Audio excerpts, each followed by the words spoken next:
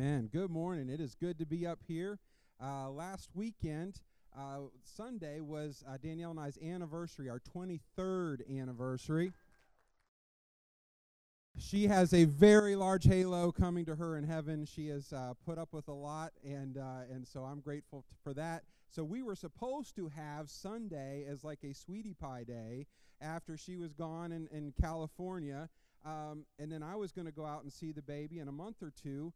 But my son-in-law, who's a Marine, he got orders to help or go on a training detail. And so we said, well, if Jaime's going to be away from the apartment, we might as well get Lily back home with us. And so we just took right care of that. And so Lily and Liam crashed our anniversary celebration, and we're okay with it. And so they leave Tuesday, and it's just been, newborns are really awesome, right? Like, yeah, a little bit of crying, and not just the baby lately. So, but they'll put you to work. But he's so precious. Wanted to thank, just mention that my brother preached last week. Hopefully you enjoyed hearing a good word from him. He is an amazing brother, and he's my favorite brother, my only brother. And no, he's been a youth pastor for a long time, and he's just doing a great job. And so I heard some good feedback from that, so you'll be hearing him again in the future. There's another special guest here today, and raise your hand, Grandma Beaver. Are you back there? I see you. That is Danielle's grandmother, and so that means that she is Lily's great-grandmother and Liam's great-great-grandmother. So we have 5 generations here today, which is pretty amazing. So it's all new records for our family. My parents' first great baby, her first great-great, and, of course, my first, grandson. Anyways.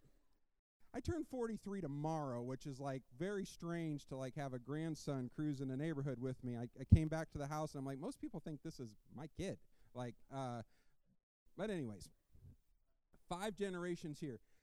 Our last series was real special to me. I like every single one of them, and but the feedback I got from that series was so good about Summer at the Movies, which we just used as an excuse to play movie trailers that would tie into these different roles of what it means to be a Christ follower. And what I've seen over the years in ministry, most of the time as a youth pastor, and as 10 years there, and then now 5 years leading a church as a pastor, is I see a genuine desire as the light comes on in people's hearts and in their souls that they truly decide and want to follow Jesus. And there's nothing greater than that moment as a minister, and what you all need to realize is that God just doesn't want the pastors to see those moments. We are all designed to share our faith and to lead other people to a knowledge of Jesus Christ as Savior. And when you're sharing your faith with people, and if you keep making that a regular practice, at some point and at other points, you're going to see the light come on inside somebody's soul. And it is just the best thing that ever happens. And sometimes it's someone that's been away from God for a long time, and other times it's someone who's never known the love of God. And we've seen it all happen here so far. But my experience also shows me this. At first I thought maybe it was just young people, but then as I work with older people, which shouldn't be a surprise because it's been part of my life story too, is that there's this tension that comes with following Jesus, and not long after the high of saying yes to Jesus, you begin to miss or think that you miss the things of the world around you. And so I would watch kids try to live life on 2 different tracks. Has that been a part of your life story? It's been a part of my story. And so you would see this great moment of someone coming to Jesus, and I've seen kids and adults come out of the waters of baptism, which we're going to do again on our birthday party, September 16th. We're going to have the baptismals ready. Bill and I are going to have it ready to go, right, Bill? Appreciate him, our resident plumber and sound man. And but we want to see people come out of that water. But what happens is then all too often people go off the rails. And they have this moment with God, and they've had this real thing, and then they get pulled right back into the world that's around them. What's the problem? Was the moment not genuine that they came to the Lord? Absolutely not. Absolutely not. The problem is, Jesus speaks to this. He says that his disciples are in the world, but not of the world. This series is called Alienation, and we want to answer the question, how do we follow Jesus in the world we live in? Does that sound useful to you? It should, because it's very easy to be very upbeat about your faith here on Sunday morning, and then you get to Monday, Tuesday, or just Sunday afternoon, and how does this work in real life? And you feel the tension, and you feel like you're trying to, part of you is trying to divert this way and go the other way. So how do we follow Jesus in the world we live in? I can tell you the first time that I felt like an alien. It was middle school, 7th grade, and we all felt like aliens, right? We all were aliens. My son's voice is finally, I think, settled into man mode, and so you can talk to him today, and he sounds like this, and which is pretty cool. And so we're all going through that time period of life. Sorry, son, embarrass you publicly. But I had an extra gear to this. Within the year before that, we had changed churches to this church, and also I had changed schools. My parents had, I don't know how they afforded to send us to Christian school as long as they did. But 1st through 6th grade, I went to a little school called the Columbus Christian School. Doesn't exist anymore. And as they were just trying to survive or whatever, they kept having to raise their rates. And finally, basically, the consensus was we've got to do something different. And so I showed up at public school. Well, let me tell you something. It should be different than Christian school. And I've known plenty of kids plenty of times in Christian school. The kids aren't that much different. But at that age, most of my culture, most of my friendships were either from church, because we've always had church be a big part of our lives, or they were from school. And so I knew I had kids that I played with in the neighborhood, but it was just, riding bikes or something. It wasn't that big of a deal. I go walking in the middle school, and it didn't take me too long to feel like, I don't feel like I fit in here, right? How do you feel when you're the odd man out? It's terrifying, right? It can be embarrassing. It can be upsetting, all different sorts of feelings. Sometimes this can happen where you have a group that you're comfortable with, and then you come back to that same group, and you feel like the odd person out. Those are really tough days. Danielle and I got married young, which is part of how I'm a grandfather at 42, if I haven't stated that enough. But we were the first ones in our little friend group married, and all of a sudden it was like, we were weird, like weirder than usual, and then so friends start getting married. Well, then we started having kids, and it's like, I'm married and have a kid, and my buddies still can play video games all night. I tried to keep up with them, and I couldn't do it. I drove a forklift some days on no sleep. Not very smart. But how do you feel when you're left out of something? Or how do you feel when one group continues this way, and then you circle back and you regroup, and you think there's going to be some sort of happy reunion? And some of these groups you do. You pick right up where you left off, and those are really special people. But sometimes you show up these kind of things, and you're like, this isn't me anymore. Jesus knew that this would be a tension for us to manage.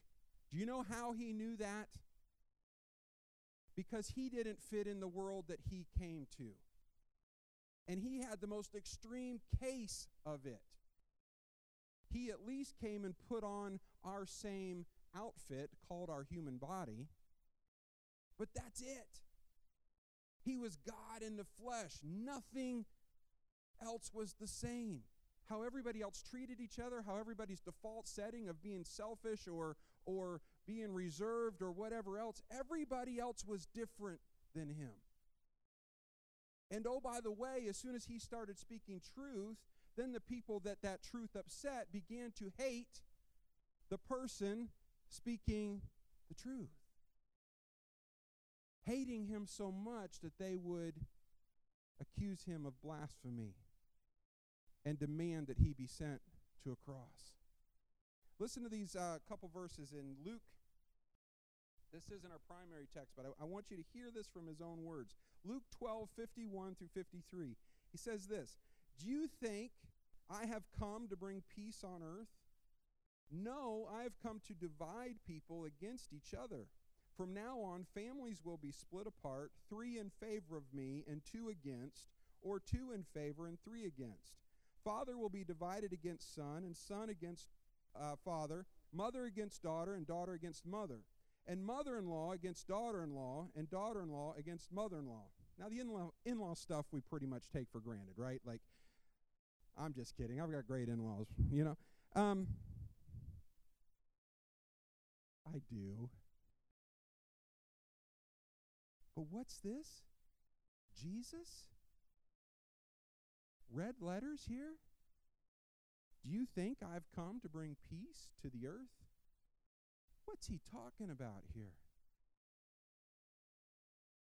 Don't you remember the Christmas story, or either from Charlie Brown or from whatever else, and you have the little baby Jesus, and the angels say something like, peace on earth, good will towards men. You guys like the Charlie Brown Christmas special too. Great job. Where's the disconnect? As Ricky Bobby eloquently said, I like my Jesus to be the little 7-pound, 6-ounce baby Jesus sitting there in a manger. I want the cute little cuddly Jesus that looks, maybe like Liam. I don't know. We're created in his image. It's not a stretch. But I want the peace on earth, sweet little baby Jesus. What's this different thing? What's this adult Jesus talking about?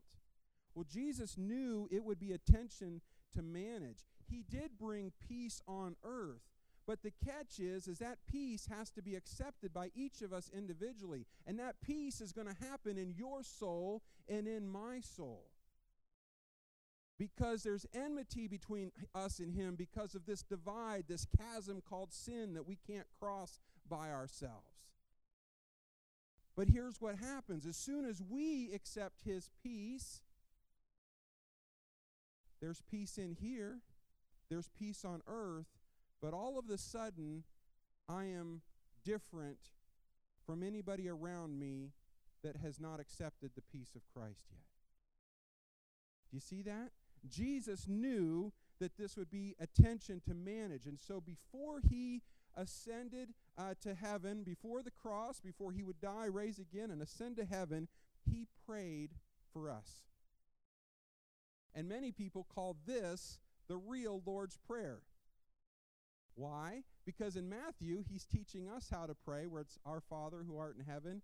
And somebody left me a wonderful note that said, Adam, can we please say the Lord's Prayer together sometimes at church? We're going to do that next week with communion, I promise you. But that's how it says at the beginning of that phrase where he taught that, he said, this is how you should pray. This is how you pray. In John chapter 17, Jesus is praying for us. And to put this into perspective, this is within hours of his arrest, and then conviction, crucifixion. Okay? So he's at the end. And so this little bit of the Bible, there's these few chapters here in John, and also there's different, it's explained differently and written differently in Matthew, Mark, and Luke. These are called the final discourses. Well, that's a fancy phrase. What's that mean? It means somebody knows they're about to leave the planet, and they're giving their final instructions and their final things. So you could picture somebody that you love, that's elderly, maybe on their deathbed, and they're giving their final words of love, encouragement, instructions to the people behind them. These are Jesus' final words. And he takes part of that time to pray for his disciples then, and as you're going to hear, to pray for you and me today. Is that cool? Let's go to John chapter 17.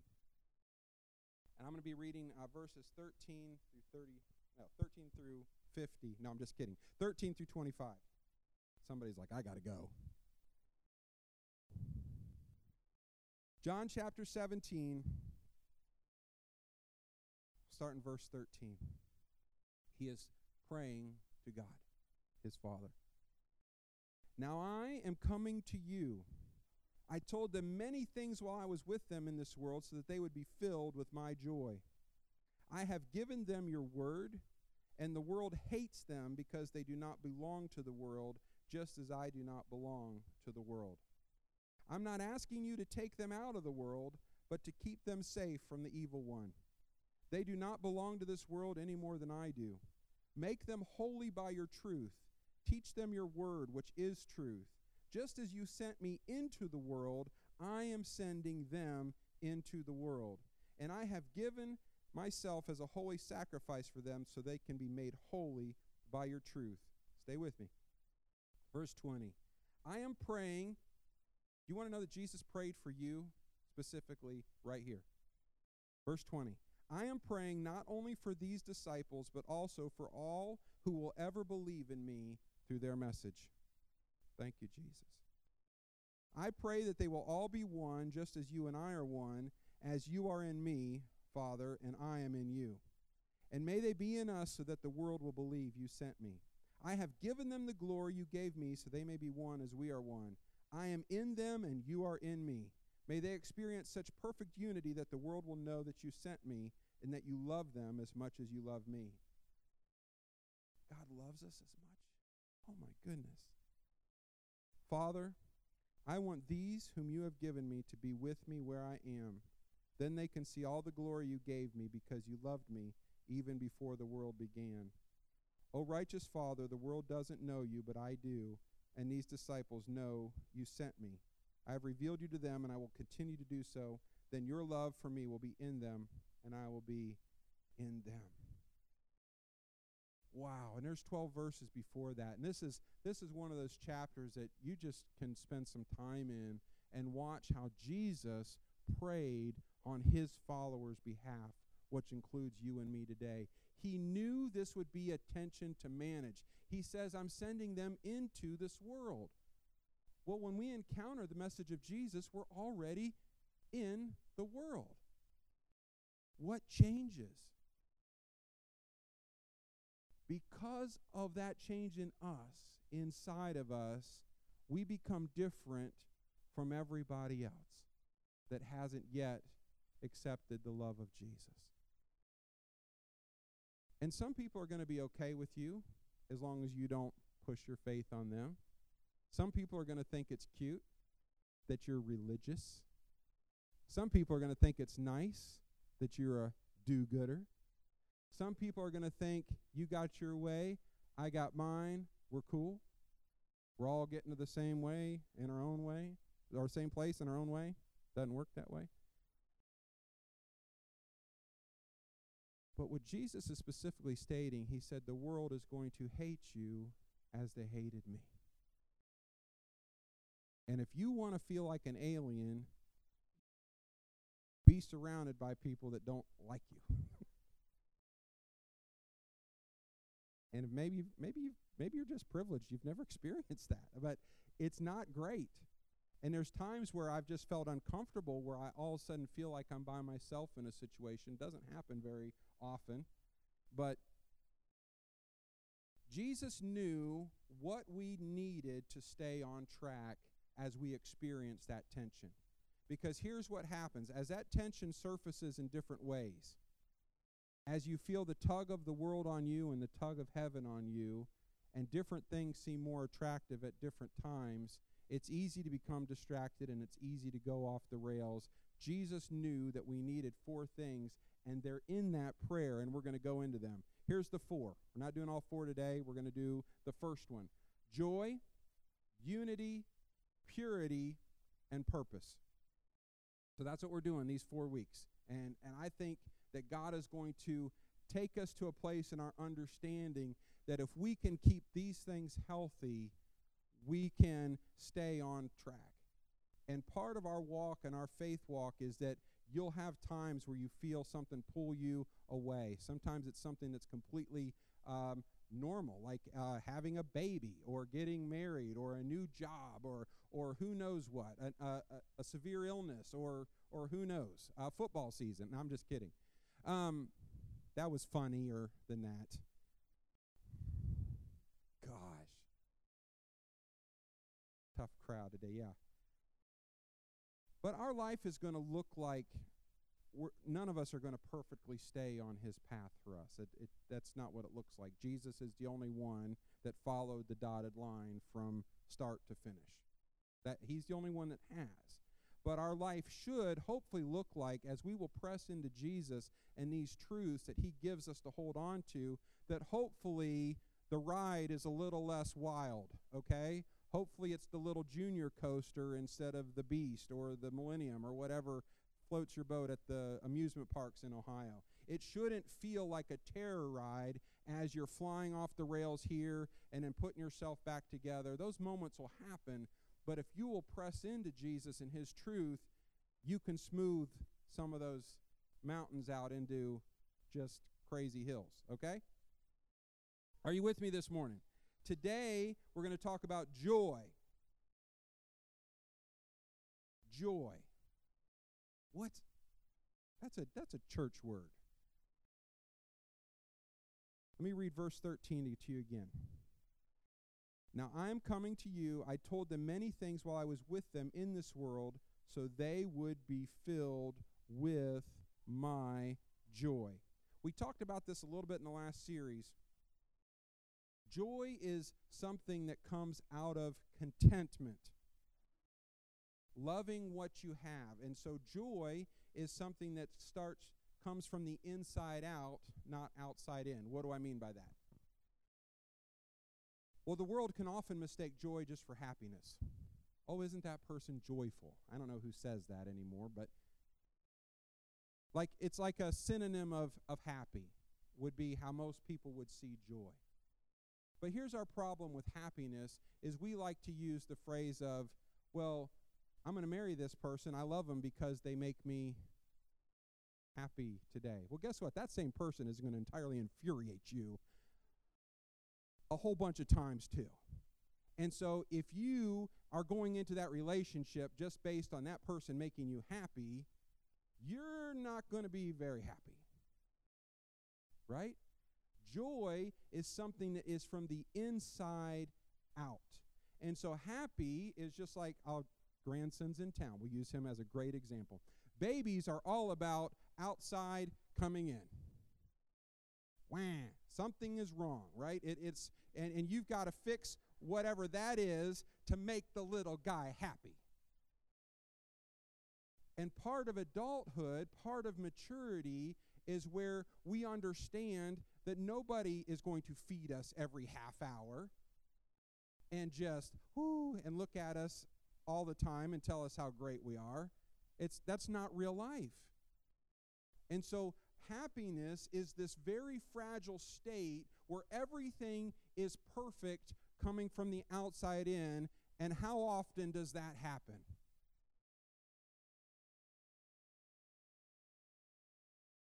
Not a lot.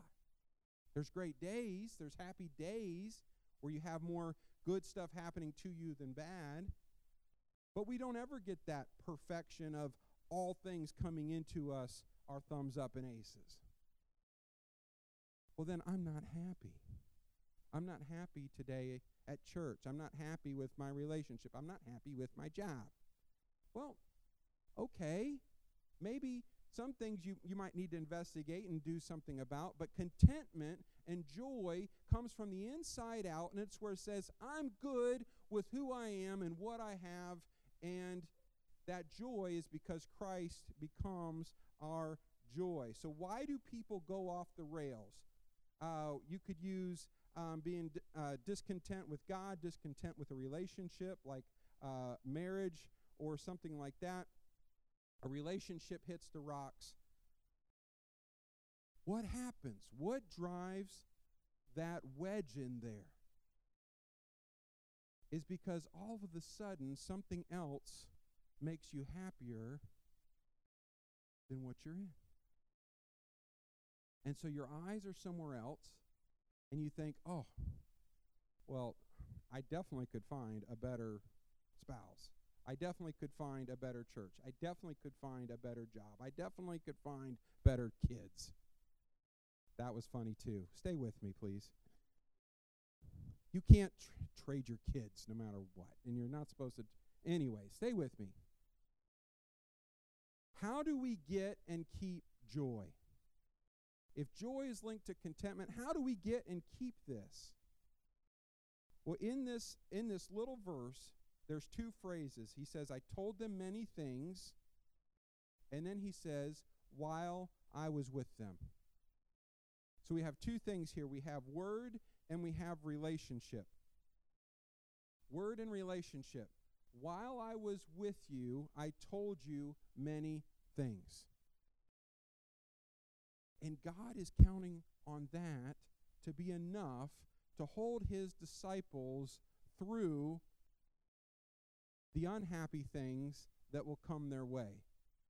And oh, by the way, 10 out of the remaining 11 disciples were all martyred within years for their faith.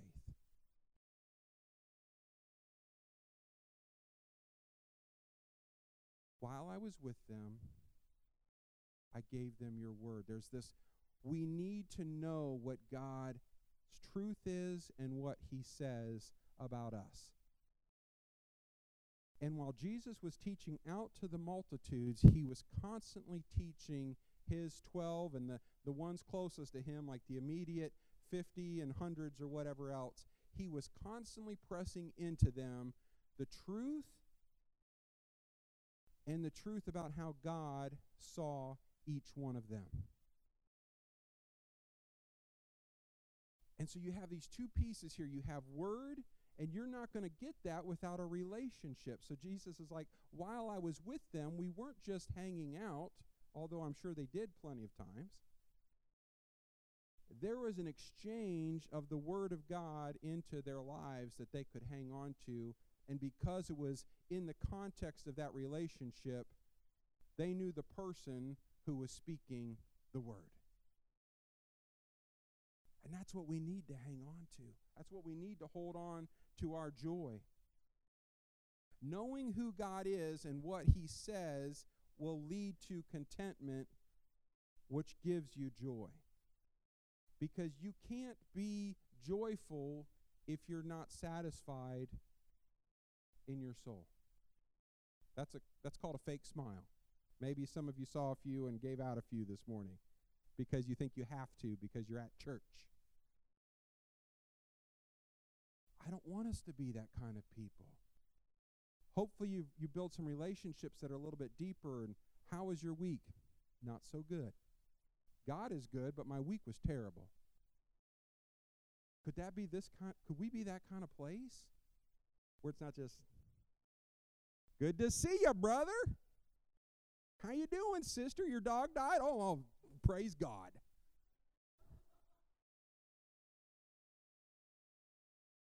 No, that's phony. We don't want phony around here, and God doesn't want it either. He wants that joy to be a genuine inner peace and satisfaction that can only come with knowing his word inside the context of a relationship. So here's some questions for us today. Will you do what it takes to know God better?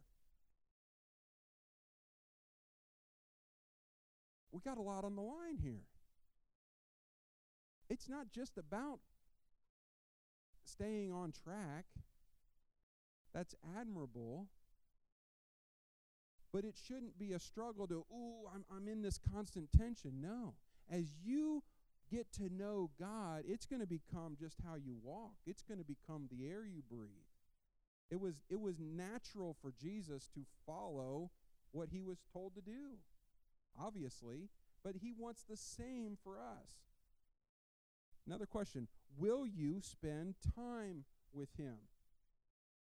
One of the most amazing, I'd say, athletes, people that we have had the privilege of watching over the last, at this point, 15, 20 years, I don't know. Michael Phelps, world record swimmer, right? That's like a name, like household name, right? Okay. Thought about this. Watching him swim is just crazy. I'll bet that he could easily swim from one side of the pool to the other and maybe a couple laps without taking an extra breath. What do you think? Does he hold his breath? He does a little bit. That launch, that crazy thing he does when he shoots out from the wall and comes out like a giant dolphin and then starts passing everybody. Yes, I just said Michael Phelps, like a giant dolphin.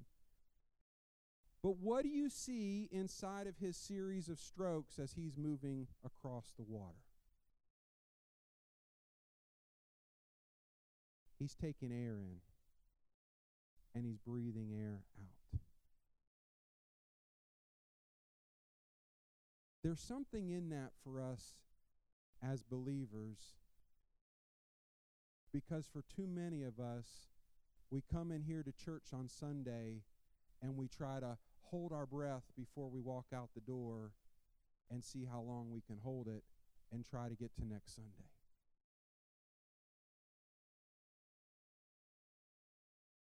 Right? Because we know that we can't breathe.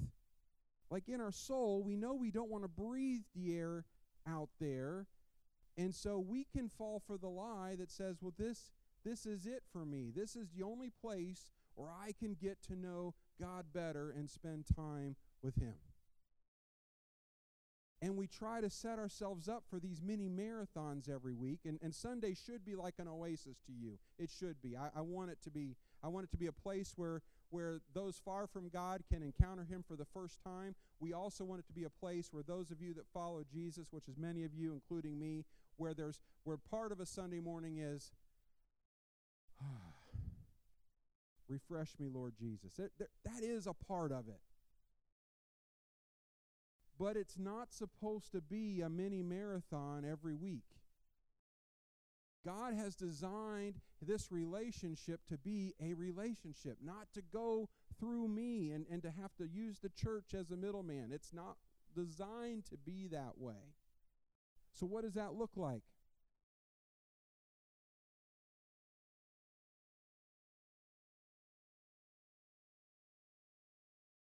This thing will save your life. And I don't care if you have it on your phone or wherever else, but you need this. And however you have to get it, God will help you understand it. And one of the things that has always helped me, I was so thankful at a young age I got a hold of a student study Bible, and it had notes in there that considered teenagers, not just Bible scholars, in how it was written. And so all of a sudden, I started having things that helped me understand the words that I was reading. And so that brought more life into me. And we use the New Living Translation here just because I believe it's the easiest to understand for somebody that hasn't grown up reading the Bible. It's today's language, and that's why we use it. We teach from it consistently. But guess what? I don't even know the number. There's probably at least 25 translations on the shelf over at Lifeway, and you could probably find hundreds on Amazon. And to read through some samples and say, I get that one. And to find something that has some study notes that make sense. I've plugged this a bunch of times. Daily Audio Bible has this podcast that every day gives you a chunk of the Bible every day, and you read the whole Bible through in a year, and he teaches it every day.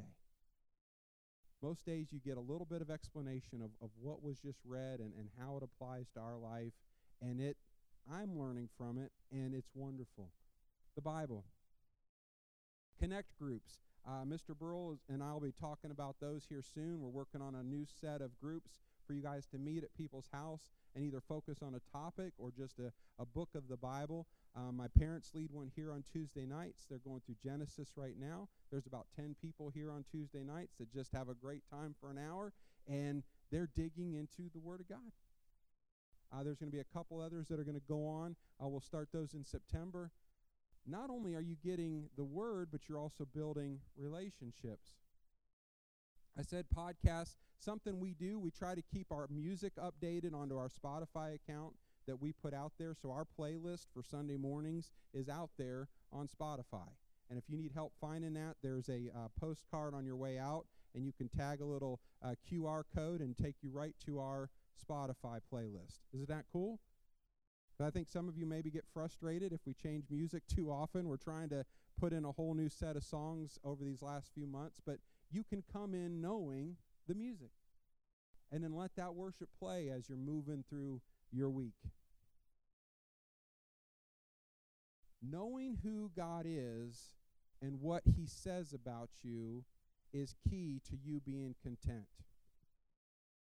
Because when we move through this world, it's very easy for other things and what other people's opinions are of you will just be louder at those moments. Right? What's it like for a high school student to have a great experience and encounter with God and then to walk into public high school the next morning? Very difficult to be strong in their faith at times. Very difficult. And so it's one thing, many of them just stay quiet, but then all too often we start to make exchanges of God's truth for what the world says. And then we're trying to live two different ways.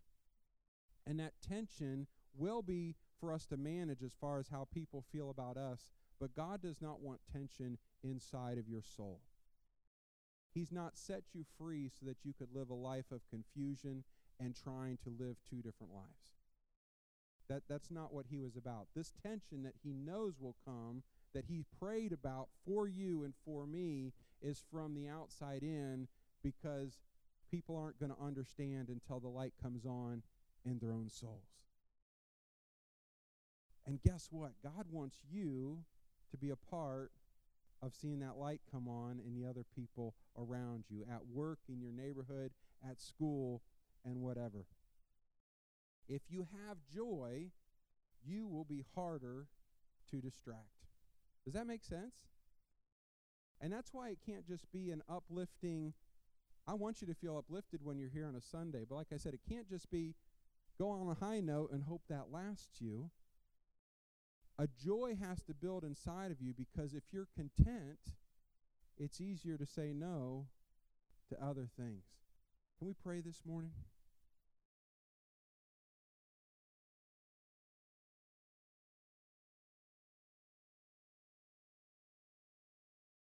This is just practical stuff, and even when it comes to teaching here on a Sunday morning, it's important that we hear things that can actually affect the mechanics of our faith and the outcomes of what's going on in our life.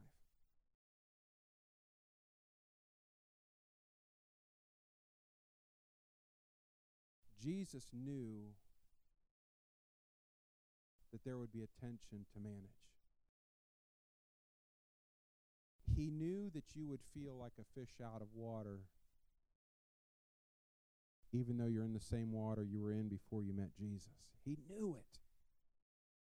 He knew it, that the same friends that you clicked with before Him wouldn't understand some of your decisions after choosing to follow Jesus.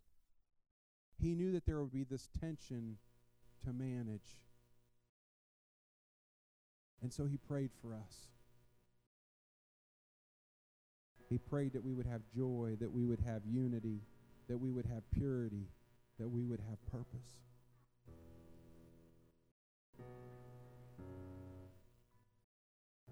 If you've never chosen to follow Jesus, there is this gap between you and God that you can't get across on your own strength. You can't do it by being good enough. You can't do it just by showing up at church. You can't do it because your parents baptized you. You can't do it for any other reason than following Jesus. Jesus taught that he is the only way, he's the truth, he's the life, and that he is our pathway to the Father, because it's through his sacrifice that our sins can be forgiven and made right with Father God. If you've never said yes to following Jesus, and you're ready to today, would you raise your hand? I want to pray with you. He loves you. Did you hear Jesus pray? He said, you love them as much as you love me.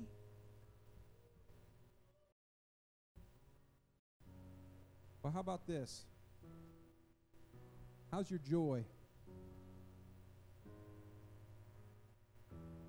The Lord showed me this. That's why I'm preaching on it today. I've been struggling with this one. I have no good reason for it. How's your joy today? If it's less than filled, then you have less than what God intended for you.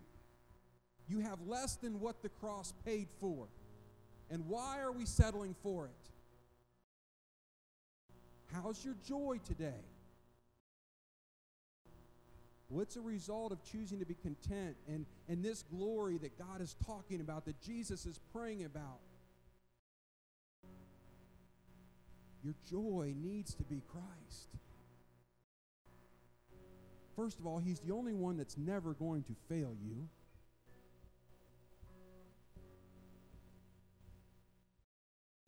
And he's going to lead you. If that touches your heart this morning and you want to reach out to heaven and say, God, I'm not where I should be on this joy thing. I've become discontent. I've become discontent, or I've not realized full contentment in you yet, and I want to be content with you at the center of my life. Would you raise your hand this morning? God wants to touch you this morning. I see that hand. I see those hands. They're precious. They're precious. God wants you to have this. Father God, I speak your joy to these hearts this morning. God, as we would wrestle with these things on the inside of us, where we would choose to be content with you and all that would come in our life, God, that we would choose to call you our provider and our anchor regardless of the storms around us. God, I thank you that your joy would begin to fill us, because it's not dependent on the circumstances around us. It's not dependent on whether it's 100-mile-an-hour winds and the rain is pouring down and the water's rising around us, God, because our joy is something that's from the inside out, not from the outside in. And so, Father God, I pray that you would touch your people today and fill them with your joy. John chapter 17 is all about Jesus loving you and me,